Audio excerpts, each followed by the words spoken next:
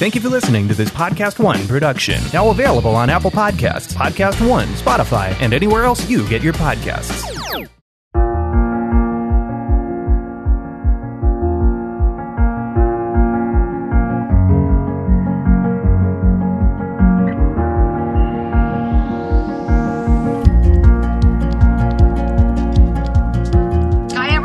Welcome to Woohoo! Superman's not coming. And that's okay because we're here.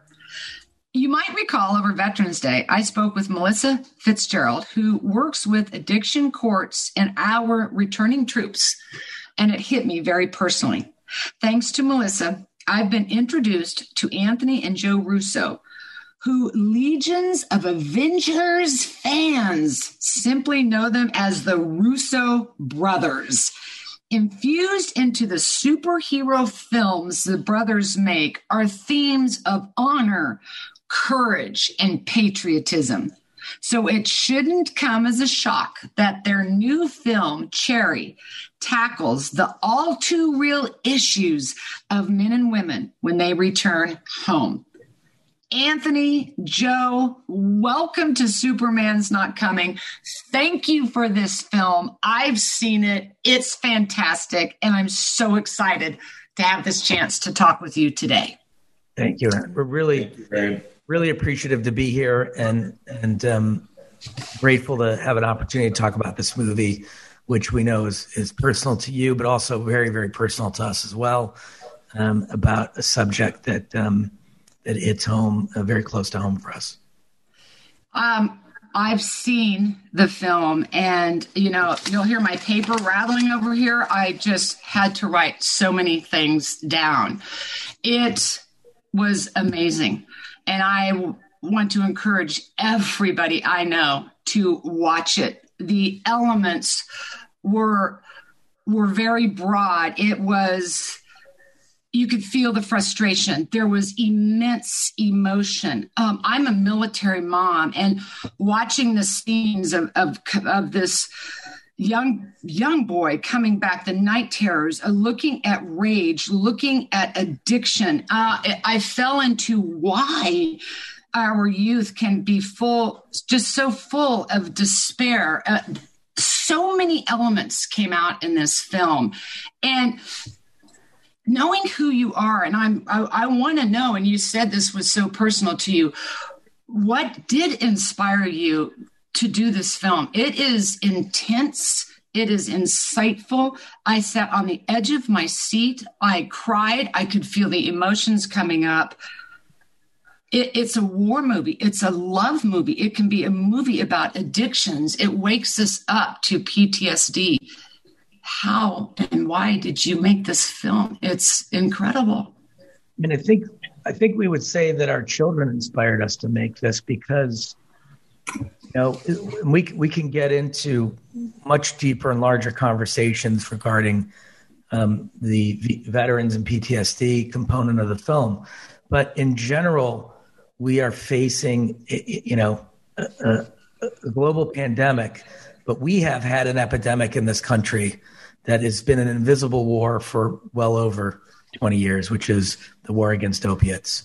And growing up in Cleveland, Ohio, the industrial Midwest is gripped in an existential blight that really fuels that crisis. There are a lot of people there who feel very little forward momentum.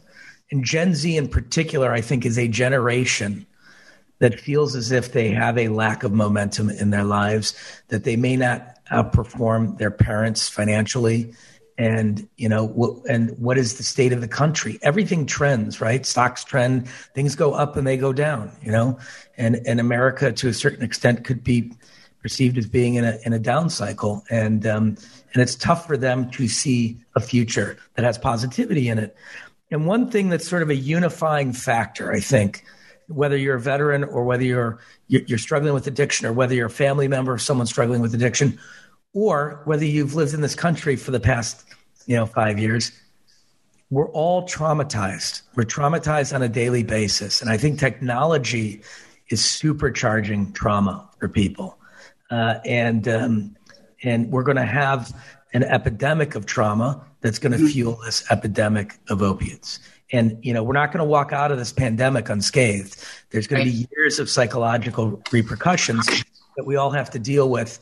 And what's most important to us, and what we really want this movie to illustrate, is that, the solve is not simply putting a pill in your mouth that has been scientifically engineered to make you addicted to it in order for people to make lots and lots of money. That's so very true, because we all are going through here in America and globally this pandemic, and the isolation that so many of us have felt. And talking about addictions, we're seeing them on the increase. People are drinking more.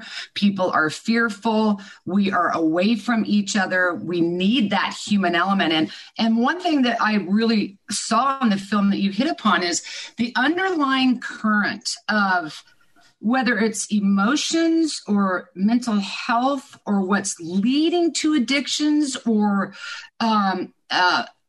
poverty is now before us, like I think we've never seen. So the timing of Cherry is very unique, and we are experiencing that together. And story making and filmmaking is such an incredible way for us to be able to come into that world. It's oftentimes something we don't want to face or we don't want to talk about, that helps open up the conversation, that you've truly done that.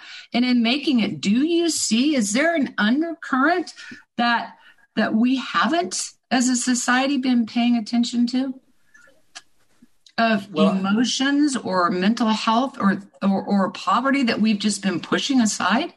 I think you touched on something there that was a strong motivation for us to make the movie, is that, and again, things like PTSD, things like addiction, they often get stigmatized.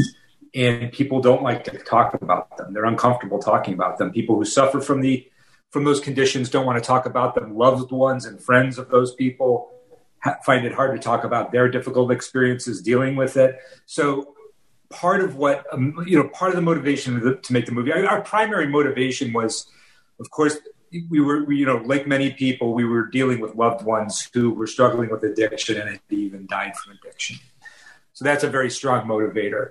But the reason why we thought this movie could help not only ourselves personally, but also perhaps others, is that, when you go into a movie theater, you watch a story about different people who are different than you. And sometimes that sort of allows you to sort of process experiences that you may be having in your own life.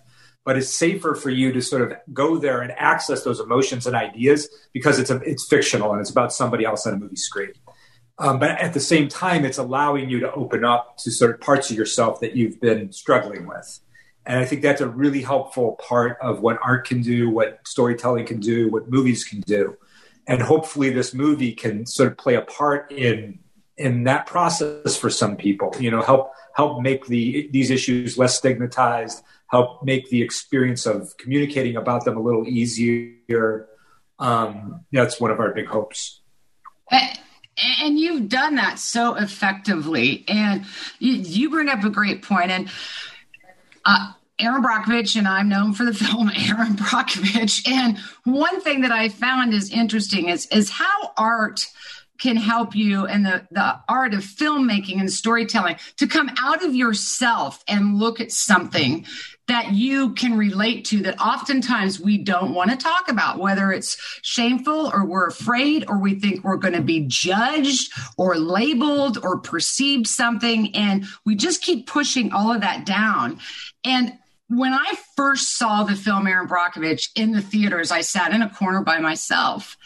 And I was intrigued listening to comments as people left. They're like, gosh, do you think that's going on somewhere where we live? I'm like, oh, yeah. So see, they woke up to something. Or someone saying, gosh, I wished I could do what she did, but you know what? She did it. I could do it. And so I love the idea how art not only inspires us, but allows us an opportunity to almost step out of ourselves for a minute to see what's on the screen, but in the safety, as you said, Anthony, in our own home, to allow ourselves to have that conversation about, oh my gosh, I've done that, or what could I do? How could I help?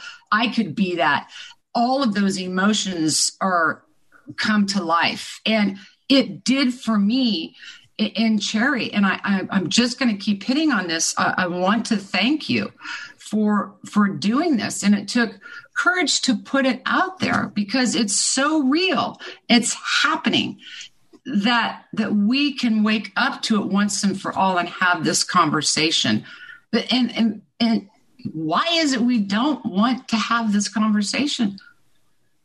That's a great question. And, look, it's been stigmatized, unfortunately. And that's part of the mission here is that we have to understand collectively that we're dealing with a chronic disease and people who have a chronic disease, and that, relapse is part of the recovery. And, here's the most disturbing part of it for us is that, we have, certainly, as you mentioned, there's many epidemics going on. Another one is a mental health issue, and being isolated is certainly not helping that. Social media is certainly not helping that. Technology and the way it distances you is certainly not helping that. But one thing that the current administration can do is we have unchecked pharmaceutical companies that are instigating this crisis. They're making it worse, right? Is that, the drugs are becoming stronger and they're becoming cheaper on the streets. And, when you're stuck with a feeling of malaise, if you're stuck with a lack of direction in your life, $20 makes you feel better. But that $20, once you put that pill in your mouth, is going to cost you your life or the rest of your life as you struggle to free yourself from it. And that's the critical problem here, is that you can be anywhere on the spectrum of dealing with mental health or depression issues. You can be light on those issues. You can be long on those issues. You cannot have those issues at all. But when you put that pill in your mouth, you have now bought yourself an incredibly difficult road to recovery.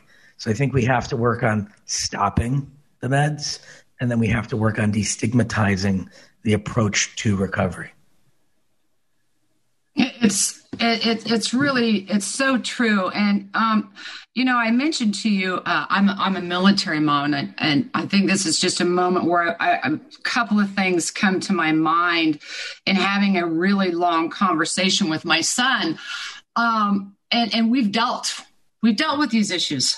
We've dealt with the pills, the opiate, the PTSD, and it can be really uncomfortable. And you said something that struck with me that made my son say, about the pharmaceutical companies and the money that they make and the illusion that money really is, but that we have to learn our values aren't for sale, and where we've lost that. And talking to Matt, he wanted me to say something to you about making the film Cherry, and from the perspective of, because this is a young boy, and we said it can be a love movie, a war movie, who goes into the Army. And Matthew has suffered through everything. I watched this film going, oh my gosh, this is my son. I just couldn't believe it. And he said, Army values is selfless service. And they go by an acronym, LDR, SHP, leadership, loyalty, duty, respect, selfless service, honor, integrity, and personal courage. And he wanted for me to share to you that he thanks you because the Russo brothers are in line with those values. And as a soldier, he wanted to thank you and respects what you've done, that you represent that leadership. Well, that's one of the more powerful things we've heard in our career. So please thank him for us. And Anth and I have not had the firsthand experience that you both have had with PTSD. We certainly have had experience with trauma, and we certainly have had experience with opiates within our family and amongst our friends. We have lost family members, and we have lost friends. We've stood over their graves because of opiates.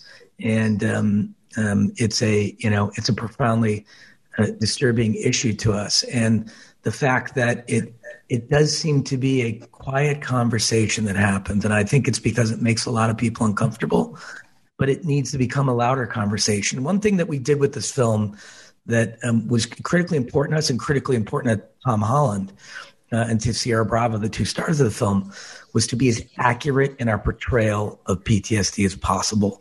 So Tom spent a lot of time talking to veterans who suffer from PTSD, trying to capture a level of detail that we had felt had not been seen on screen before, so that people could process this and go through it. Because as you said earlier, media can be a very powerful tool. It can be a destructive tool, or it can be a positive tool. And when you can have catharsis watching a story, that can be incredibly powerful, and it can release things inside of you. It can also be a story that you can revisit again and again in your life that hopefully can inspire you to have catharsis or to make changes or to feel like at the very least you aren't going through this alone, and that people are aware of your problems and that people are documenting those issues in a way that they're trying to bring attention to them and help in the smallest way possible. And I think that's really probably the most important conversation that, that we've found in being filmmakers over the last 2.5 decades and moving forward is the presence of media in our lives and how it can influence us positively or negatively. Right. Mm-hmm. And we've been researching that quite a bit as filmmakers. We're working on a project about Cambridge Analytica, which was really a data analytics firm that sort of introduced this, a new style of politics, that involves micro-targeting people via social media, and really you could trace back this sort of rampant misinformation campaign that's going on throughout the world to companies like Cambridge Analytica. So I found it fascinating when, and I know we're talking about a lot of issues here, but Tim Cook, I don't know if you saw what he said earlier this week about Facebook, but I found it really profound, and it kind of it's all circling itself, right? It's all part of this cycle that we're dealing with. And if you don't mind, I just want to read what he said because I think it's really compelling. Please do. He said, technology does not need vast troves of personal data stitched together across dozens of websites and apps in order to succeed. Advertising existed and thrived for decades without it, and we're here today because the path of least resistance is rarely the path of wisdom. The business is built on misleading users, on data exploitation, on choices that are no choices at all, then it does not deserve our praise. It deserves reform. We should not look away from the bigger picture in a moment of rampant disinformation and conspiracy theory introduced by algorithms. We can no longer turn a blind eye to a theory of technology that says all engagement is good engagement. The longer, the better, and with the goal of collecting as much data as possible. Too many are still asking the question, how much can we get away with? When they need to be asking the question, what are the consequences? What are the consequences of prioritizing conspiracy theories and violent incitement simply because of the high rates of engagement? What are the consequences of not just tolerating, but rewarding content that undermines public trust and life-saving vaccinations? What are the consequences seeing thousands of users joining extremist groups and then perpetuating an algorithm that recommends even more? It is a long past time to stop pretending that this approach doesn't come with a cost, of polarization, of lost trust, and yes, of violence. A social dilemma cannot be allowed to become a social catastrophe. I think this is important. An identification of the problem with current technology, as I've heard in the last few years. And it's profound. And you could argue that, he has his own motivations for saying it, but that doesn't invalidate the truth behind what he said. And I think that is critically important to understand that we are, one other critical aspect of Cherry is that the movie is about empathy. And we are dehumanizing each other. We're dehumanizing each other, and we're otherizing one another in a way that we've never seen in this country. It's almost like rabid fan bases of sports teams who will punch each other, in a stadium just because they're wearing different jerseys. We've lost this cultivated dialogue that the country was built on. right? Compromise, wisdom, self-awareness. It's all seemed to have gone out the window with the advent of social media. And we think that this is a critical part of this is fueling the opioid crisis in a lot of ways. This sense of isolation, the sense of anger, the sense of hate, and this lack of support from one another as human beings. Absolutely, and empathy is such a big word. Matthew and I talked about, and again, this is his perspective. And again, the film Cherry, there is a military component, and there are many other components to it. And from his perspective, as that military person, he said he feels like society is gaslighting veterans that are coming home. And I use his words, and I was struck by it. He said it's a tactic, although it's unintentional, but it's because the other person can't get past their own egos. And that turns into a me versus you, and it becomes a competition. And then we have no empathy. Yeah, that's really amazing that he would say that. And I think that if you look at, there's a couple, I think military vets and folks who, and it's interesting that he would say that about sort of coming home and feeling like he's being gaslighted, because there's a lack of responsibility on our part to take care of the people who are fighting for our freedom on a daily basis. And that is disgusting and disturbing. But I think it's all wrapped into all of these things that we're talking about. It is. It's a complicated issue. Yes, if you send someone off to war, 2.6 million vets of Operation Enduring Freedom and Operation Iraqi Freedom, over half of them face either physical or mental health issues stemming from their service. Over half. That is 1.5 million people that we have sent off to war coming home. They need to be supported. They need to be treated correctly. And they're not receiving that because for some reason we don't want to address that issue. It seems painful to us that people would have to suffer so that I could enjoy the freedoms that I have every day. And it's tragic that we can't accept, the harder aspects of what is required to be an American. And I think that, this is as some of these noisier conversations dissipate, hopefully over the next year or two, we can start to have more substantive conversations and stop talking about fictions and misinformation and start talking about reality and the things that are really affecting us on a daily basis and affecting veterans on a daily basis, affecting folks with addiction issues on a daily basis. Erin, like a lot of the things we're talking about now, it sort of makes me go back to that statement your son wrote to us, and thinking about this idea of service and selflessness. And I do believe that we've always taken our responsibility as storytellers very seriously, because storytelling was so important to us growing up. It was essential. We grew up in a big Italian American family where we were used to sitting around the dinner table with, the huge extended family, listening to stories and telling stories ourselves. And that evolved into a passion for film. And there's something I think, Joe and I are acutely aware of, because we work as a team.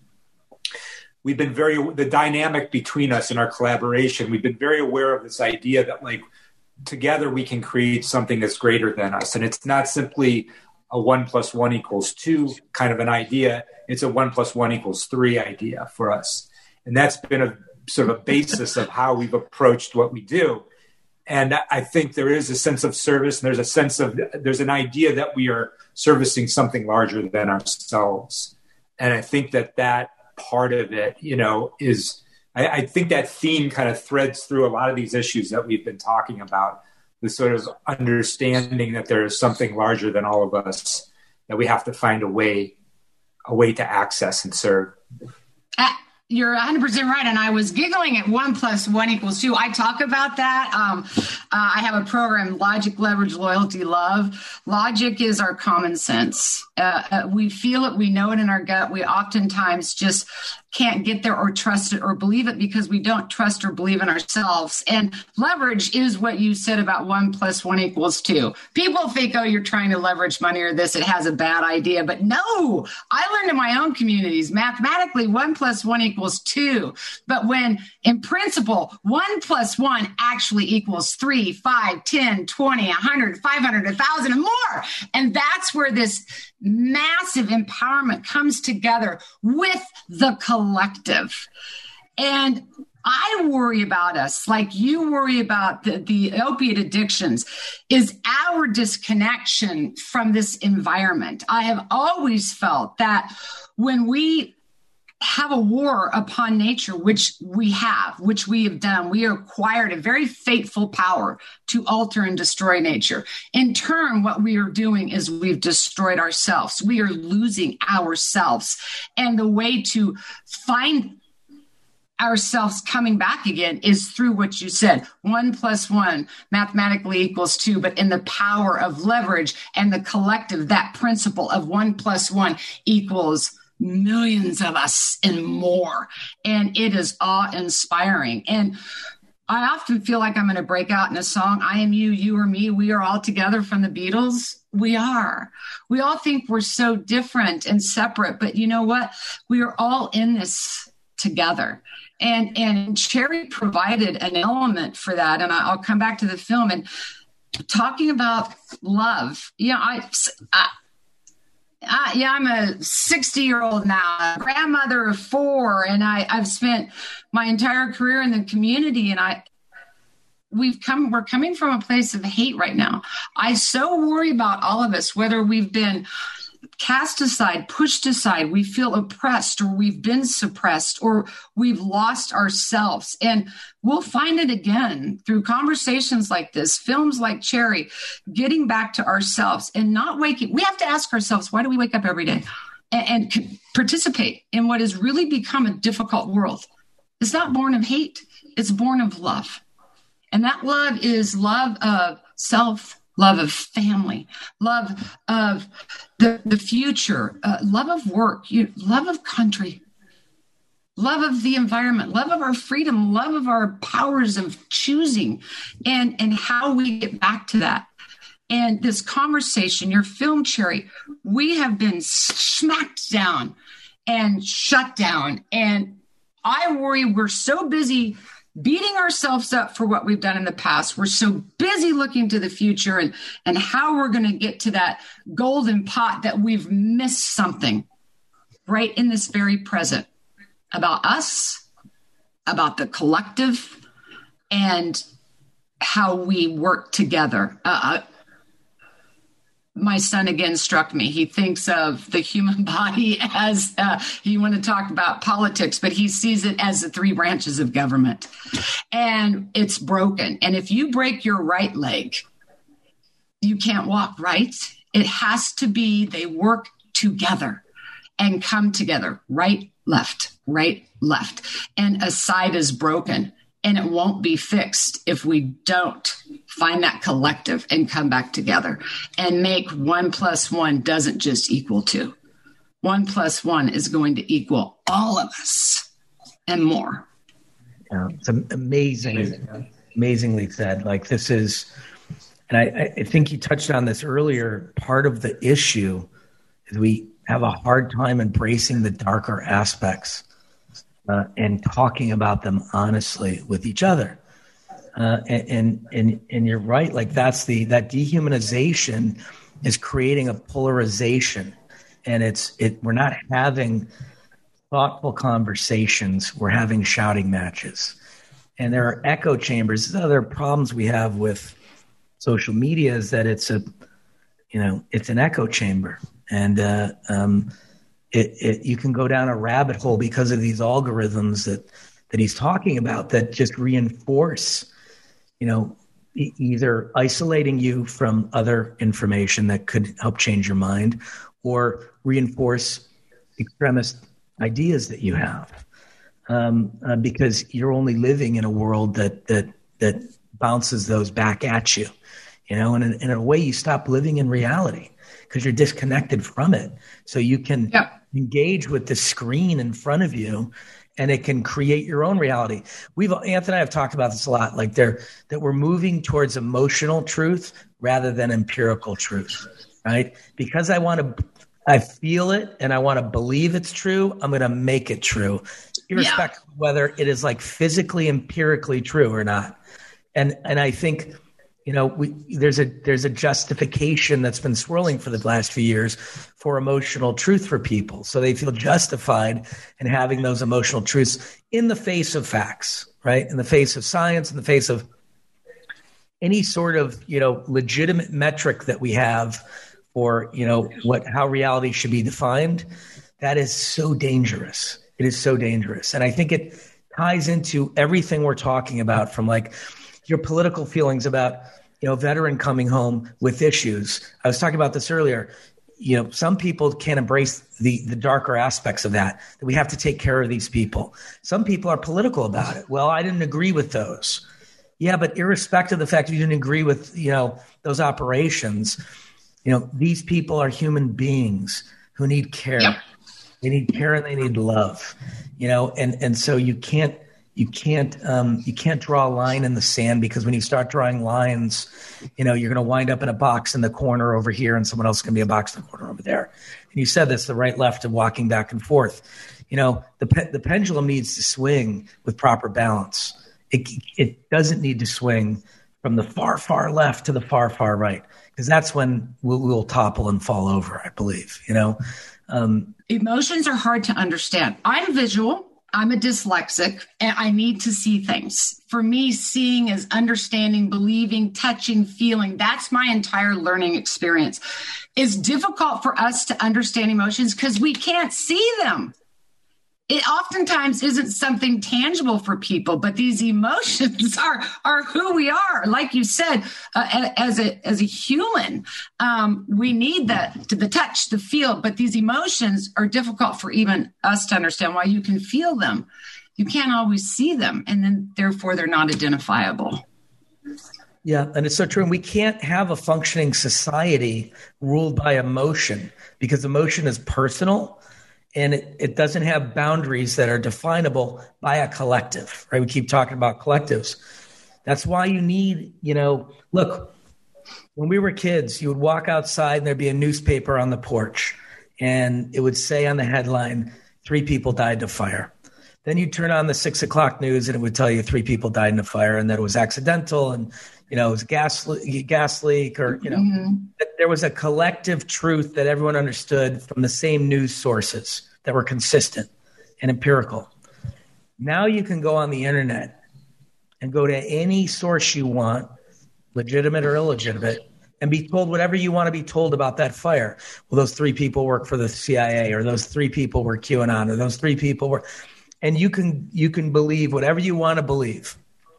But a society can't function based on emotional truth, because there are no collective boundaries or guideposts for how we're going to function and for what we agree is reality. That's what is so disturbing. And we're going down a really deep rabbit hole here about philosophy, but ultimately that's what Cherry is about. And that's what we see in the world, is that this is, I don't want to ruin this for people who haven't seen it. So block your ears if you haven't seen the film. The movie ends with hope, right? The movie doesn't end with tragedy.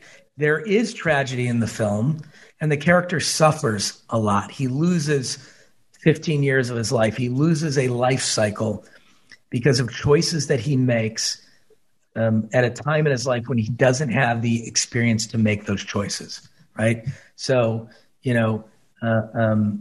his girlfriend rejects him. So he makes a choice to go on a journey, and that journey leads him to self-medicating, because he can't find help for his issues. And then he becomes a criminal, and then he gets incarcerated, and he finds redemption. But he does it on his own. He doesn't do it with the help of society. So that's how this leads to these these bigger conversations that we think are really important, that have to do with where we are in our cycle of humanity, where we are collectively as a country, where we are with technology, where we are with drugs, where we are with veterans, where we are with trauma. They're all wrapped together and instigating one another. And that's exactly what Cherry did. And it opened up so much for me. I talked about Superman's not coming, and not to let your fans know that, but it's not meant to be scary, because sometimes, we need to look no further for that hero other than the man in the mirror. And we need to believe in ourselves again. And we can make that change. Yeah, I was just going to ask you, I know a lot of your guests comment on the title of your show, and I love it too. How did it come to you? Superman's not coming. Through my work and working with these communities. And, they would always have expectations, whether it be there's, a local agency, a state agency or something that was going to come in and magically change the pollution issues that they were dealing with. And I've watched them over and over again when that one community member, and I'm going to tell you something, 99.99% of the time, it's a pissed off mom. I'm telling you, when you get the pissed off moms together, just get out of the way, because they're going to get something done. But they believe and know in what they're seeing and experiencing, and they stay with it. They won't let the outside source go, oh, you're crazy. You're just being a crazy mother. You can't really see that. That's not really happening. They're very rooted in that. And then they start bringing in the collective, and they themselves make the change by extending their hand to their neighbor, working with their neighbor, one neighbor talking to another neighbor. Then they get collective as a group. Then they move into city council. And bit by bit, they start building within their own community the ability to get information out there. Knowledge is power, what they're experiencing, and how at that microscopic level they can change something. And they have taught me that Superman isn't coming, because we're here. We can take action. And I think of this as, if every one of us did that as the individual and believed in ourselves, who we are and that experience, and reached out. We don't talk to our neighbors anymore. We talk about social media, and I don't know if that's isolated us in a way where we're at home and we think we can get on something and learn something. We're not out. We're not on the ground. I always call it boots on the ground, and experiencing each other and bringing the collective of your community together. We used to do that. We don't anymore. But if we did that across this, I think of it this way. If every single individual and community did that in every single town, neighborhood, city council, and every single state in the United States, and lit that up across the board, we'd actually learn something, hear each other, see each other, have that experience with each other, feel the power of the collective, and make change. And so it's the people. They're out there everywhere. You talked about that, Joe. At the end, there is hope. There's hope when you find yourself, when you forgive yourself. We are all flawed. We are humans. And I think there's this idea and expectations that we can't be any of that. But that is the beauty of us. When I went and started my work in Hinckley, I have no reason to have done this. Everyone would say to me, you're not a doctor, you're not a lawyer, you're not a scientist, you're not the politician, you're not this or that. It's like, but you have to be this or that. I said, are you kidding me? I don't have to be any of that to be a human. And I think we've forgotten to be human. And to be human is flawed. And we don't like to embrace our shortcomings. I wish we would embrace those vulnerabilities and look about them and talk about them and forgive ourselves and love ourselves for being human. Flaws and all. And through those flaws in my work in these communities, and like in your film, Cherry, and in the end, you realize the power of yourself. And our flaws can, in hindsight, be our greatest gifts. And there is hope. And these people, these communities, maybe for both of you as filmmakers and doing Cherry, you realize, and you hit upon another really powerful word, there is hope. And that hope, it comes from just the support and love just of yourself and embracing we're not perfect. And there's this idea, I think, that we're supposed to be. Yeah, and you bring up this great point about absolutism, right? Like we are flawed. We're all flawed, and we have to embrace those flaws and celebrate them and then work to help each other through them. And you know, one of the other problems we're having right now is that everything is absolutes. Everything is you're right. Like cancel culture. When you look, there's great value in pointing out grievances against women or minorities, or people that traditionally are in power who seem to escape indictment. However, if you cancel them and remove them, then you're removing the chance for redemption. And if you remove the chance for redemption, now you're playing in absolutes, and absolutes create antagonists because they have no other option but to be your antagonist. And we have to do away with this notion, again, of me versus you, us versus them. You have to look at another way, a more productive way of dealing with these issues and talking about our flaws and trying to help people through those flaws. I think that's another tragic aspect of where we are as a country that is contributive to the cycle that we're in, or the spin cycle that we're in. And until we start, as you say, identifying these things and talking about them honestly with one another, we're not going to stop them. We just aren't. Well, and that's the beauty, again, with jumping right on the podcast today. Cherry, you're bringing that home for us, and in a way, and I'm sharing through your own personal experiences as filmmakers, and it does. See, it takes courage. You've been so personally affected by this addiction, and again, maybe opening that conversation makes it more safe. Both you and Anthony, this conversation today, for others to talk about it.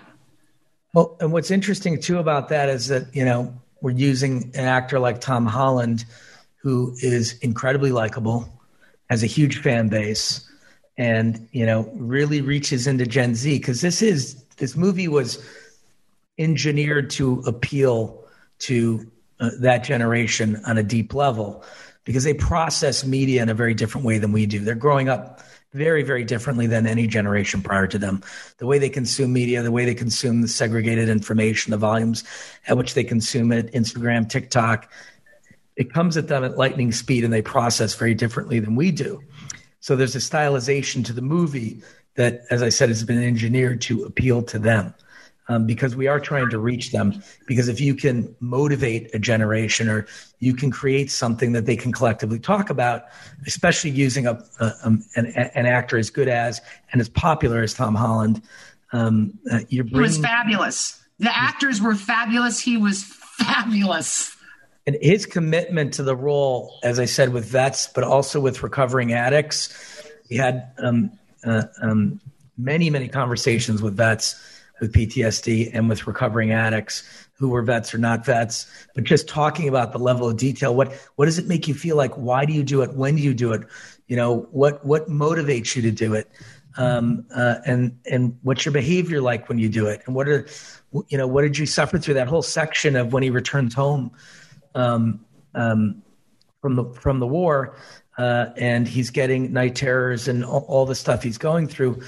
Comes from both the book, but also very detailed conversations with veterans about their experience. And part of this is where issues are complicated, right? Vets who come home from service, or vets who are serving the country.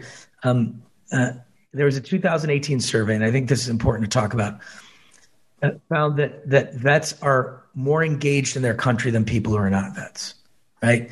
And they're more likely to vote, they're more likely to volunteer, they're more likely to donate, and they're more likely to engage in public service.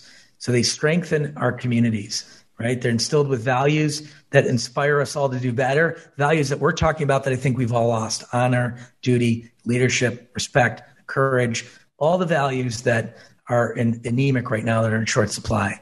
And you know, what we learned talking to those veterans is that we feel that it's our national duty to ensure that these people are properly cared for when they return home. And if they're, especially if they're struggling to reengage with life on the home front, you know, as one vet said to us, they teach you how to kill, but they don't teach you how to come home. Right. And that is critical. That is a fundamental, pardon my French, fuck up on the part of the government. I love you even more. You dropped an F-bomb. Oh, that's my job. That is my thing. Where have you been? That is again, that's just part of the problems that we're not addressing or talking about. Honestly, is that, you know, government's doing one part of the job, but they're not doing the other part, right? And veteran services aren't enough, and a lot of times they're woefully understaffed. And not in a position to administer the level of care that they need to administer. And so we spend enough money to send everyone to war, but we don't spend enough money to bring them home properly. And you know, that's also a part of what is behind Cherry, or an issue that's we're trying to explore in this film is you know, again, how do we care for each other as human beings especially when we ask people to do things that we're not doing ourselves, but bring value to us, great value to us. Right. And that's the tragedy of it. Yeah, everything we're talking about dawns. I mean, I watched Last Christmas the other night, but something was said that it's the time we're in that we're looking at this. But you know, giving to others is in fact what makes us happy. And I think that's so important. I could have had this entire conversation just on words of emotion and being human and flaws and our self-esteem and everything. And it does feel like we're going down a rabbit hole sometimes having this deep conversation, but we're all there. And I think that it's more uplifting for me, it's always better out than in. And just stuff gets stuck in and pushed further and further down. Because when we have these conversations, it feels like there's great acceptance, great understanding, great tolerance, great patience, great kindness. It's out there for all of us. And so I could have this conversation with you forever, especially now that you dropped the F-bomb, like I said. And I said, welcome to Kansas. I grew up in the Midwest anyway, but Anthony, what I had said earlier, and I don't know if your mic was working, you chimed in just when I was getting ready to say, is there a more talkative versus less talkative brother? What do you think? Oh, well, I would definitely think there is a talkative one. Right. Yes. I'm intrigued and want to know about both of you. And I know our time is probably coming to an end and you have so much to do. But it's interesting for all of us. You have so many fans. You have great insight. How is it working together as brothers? Does, one play off another, or are your visions the same, or do you counterbalance each other?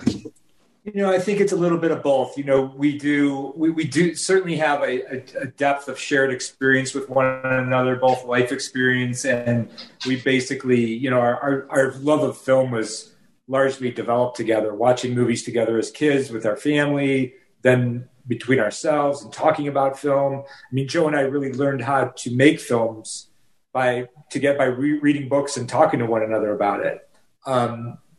That was our process. So we have a really strong shared experience with one another, but at the same time, we're certainly two individuals and different people. So I think, our partnership and our collaboration is a mix of both, a strong base where we can really connect with one another and understand where one another is coming from, while at the same time we can sort of push each other in ways and bring one another to places that we couldn't get to on our own. And so I think that's what excites us about the collaboration is we like getting pushed out of our comfort zone by one another. And again, we're comfortable disagreeing with one another. We've disagreed with one another our whole lives. So it's like, that part of the process is not threatening to us. So yeah, it's good. It's just, it's hard for us to completely analyze it because I think at the end of the day, there's something natural about it for us, which is why it works. But certainly these dynamics are at play in the relationship for sure. And that relationship shows so many of us. You just said, we can agree to disagree, but you're stronger together. And it's really important because, again, you have such a ginormous fan base. It's been, even for me to sit here and talk with you, really helps me want to open up as well. And so many people I know follow you. You've given us a great gift to have a conversation that I think we don't want to have, and it's time to have it. And it's been an undercurrent running around for all of us for a very, very long time. And here we are. And you're helping us see that. That's for me, a film is I'm visual. I can see it. And it gives us something to work from something that we oftentimes think we can't feel or see. And even your Avengers, I want to ask, is there a common theme with the heroes and the superpowers of Avengers and what people will see in Cherry? Oh, no, I was just going to point out that certainly the subtitle of the movie could be Spider-Man's Not Coming. But oh, no. Well, this is great. Yeah. I like it. Spider-Man's not coming. Superman's not coming. But you're coming. We the people, you are coming. Sorry, I was just going to say those Avengers films, the thematics that we infused in those, what we try to do is put issues into our movies that are affecting us or things that we're thinking about. Either life issues or more immediate modern issues, but they were about the Infinity War and Endgame were about are we predestined or through force of will can we overcome predestiny? And ultimately those movies are about the fact that you can through force of will overcome predestiny. It may cost you. Wow. Right? It may cost you. You may have to sacrifice tremendously to overcome fate, but you can do it. And so I do think that Cherry, there is a similar through line in Cherry that, it may cost you, but through force of will, you can course correct your life. And wow. That's really, ultimately what leads to hope, right? Because you're either saying we live in a hopeful world or we live in a fatalist, or there's a fatalist vision of the world, right? And we, as we said, made this movie for our children as a way to embrace a hopeful future rather than a fatalist future. Wow. That's so, I'll be thinking about that rest of the day. And you saying you making it for your children makes me think of something I just want to throw out here, is L. Frank Baum and why he wrote the book, The Wizard of Oz, which was for his children to teach them the power of individualism and helping them think and act for themselves based on a world that would increasingly begin to do that for you.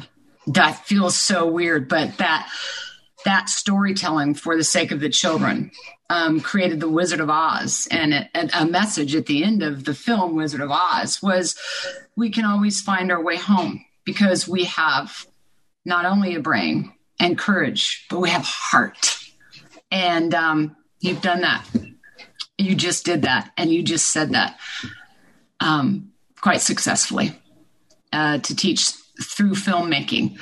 And he did it in a way of a fairy tale. You've done it in the way of superheroes and bringing the truth of Cherry for us to see and realize we too can have hope, have courage, and we can find our way home. Thank you. Thank you. We're not going to say it any better than that. Thank you, Erin. Yeah.